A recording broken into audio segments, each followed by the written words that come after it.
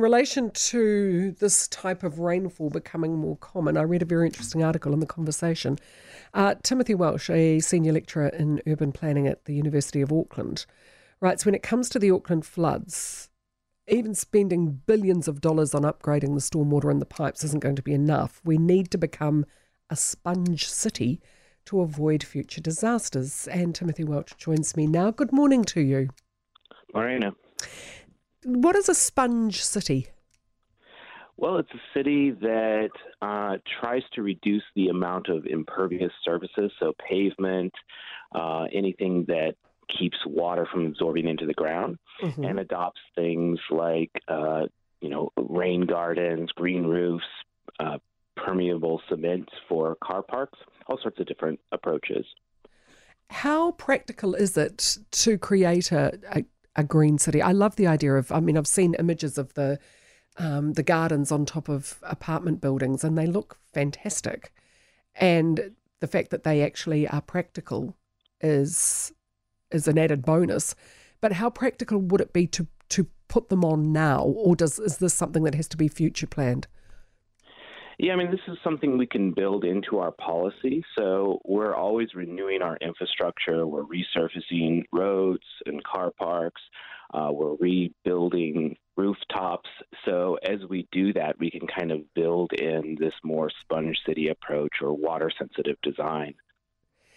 Looking around the building that's been done in Wellington and Auckland in particular, it seems to have been done with very little thought, just throwing up dodgy, shoddy apartment buildings as quickly as possible and then watching them crumble. There seems to have been no real thought put into the planning of the city.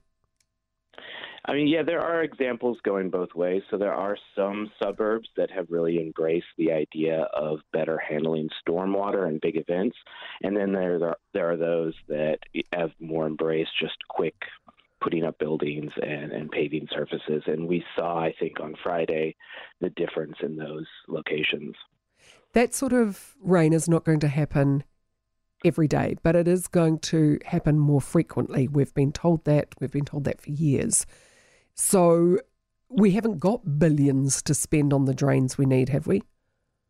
Well, that's the thing is we have an aging infrastructure now. The pipes that carry all these stormwater are aging. Some of them were built in the 50s, and as they get older, they can hold less water. They are more likely to fail and mix with sewage.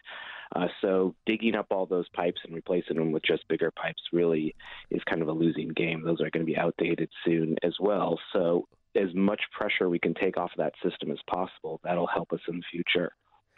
A texter says, what happens to the Green Garden when it doesn't rain? Because this time last year, we were talking about the water in the dams and they were at a, all-time low and there were drought conditions. Yeah, we can plant our gardens with a lot more native species, ones that are adapted for lots of water at one time, and then you can go a long time without getting water. So if we embrace those kind of things that naturally grow here, we can withstand the dry and the wet at the same time.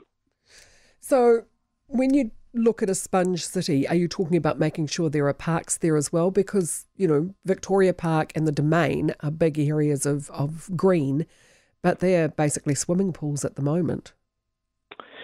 Yeah, and to some degree, not those particular parks, but the parks that we build in the future will be floodable. So the idea is that they act as green space and gathering space and play space when it's dry, but when we have big storm events, they can flood, and it won't ruin the infrastructure and it won't destroy the grass, but we'll have enough species, native species, and trees to soak up that water and cisterns to hold any overflow.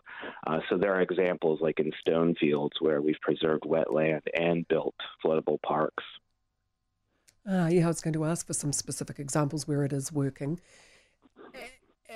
Generally, whenever it comes to the way things are done, there are theorists and people with ideas about how it should be done, and it becomes a prevailing school of thought. Will the sponge city become the prevailing school of thought within urban planning?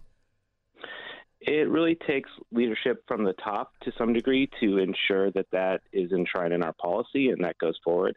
And it also takes a different way of accounting. It'll be more expensive to build the sponge city than to just build more pipes. Yep. But in the long run, it'll reduce flooding and costs and save lives. So it's well worth that additional upfront cost. Thank you very much for your time, Timothy Welch, who is a senior lecturer in urban planning at the University of Auckland. The article's in The Conversation and worth a read, worth considering.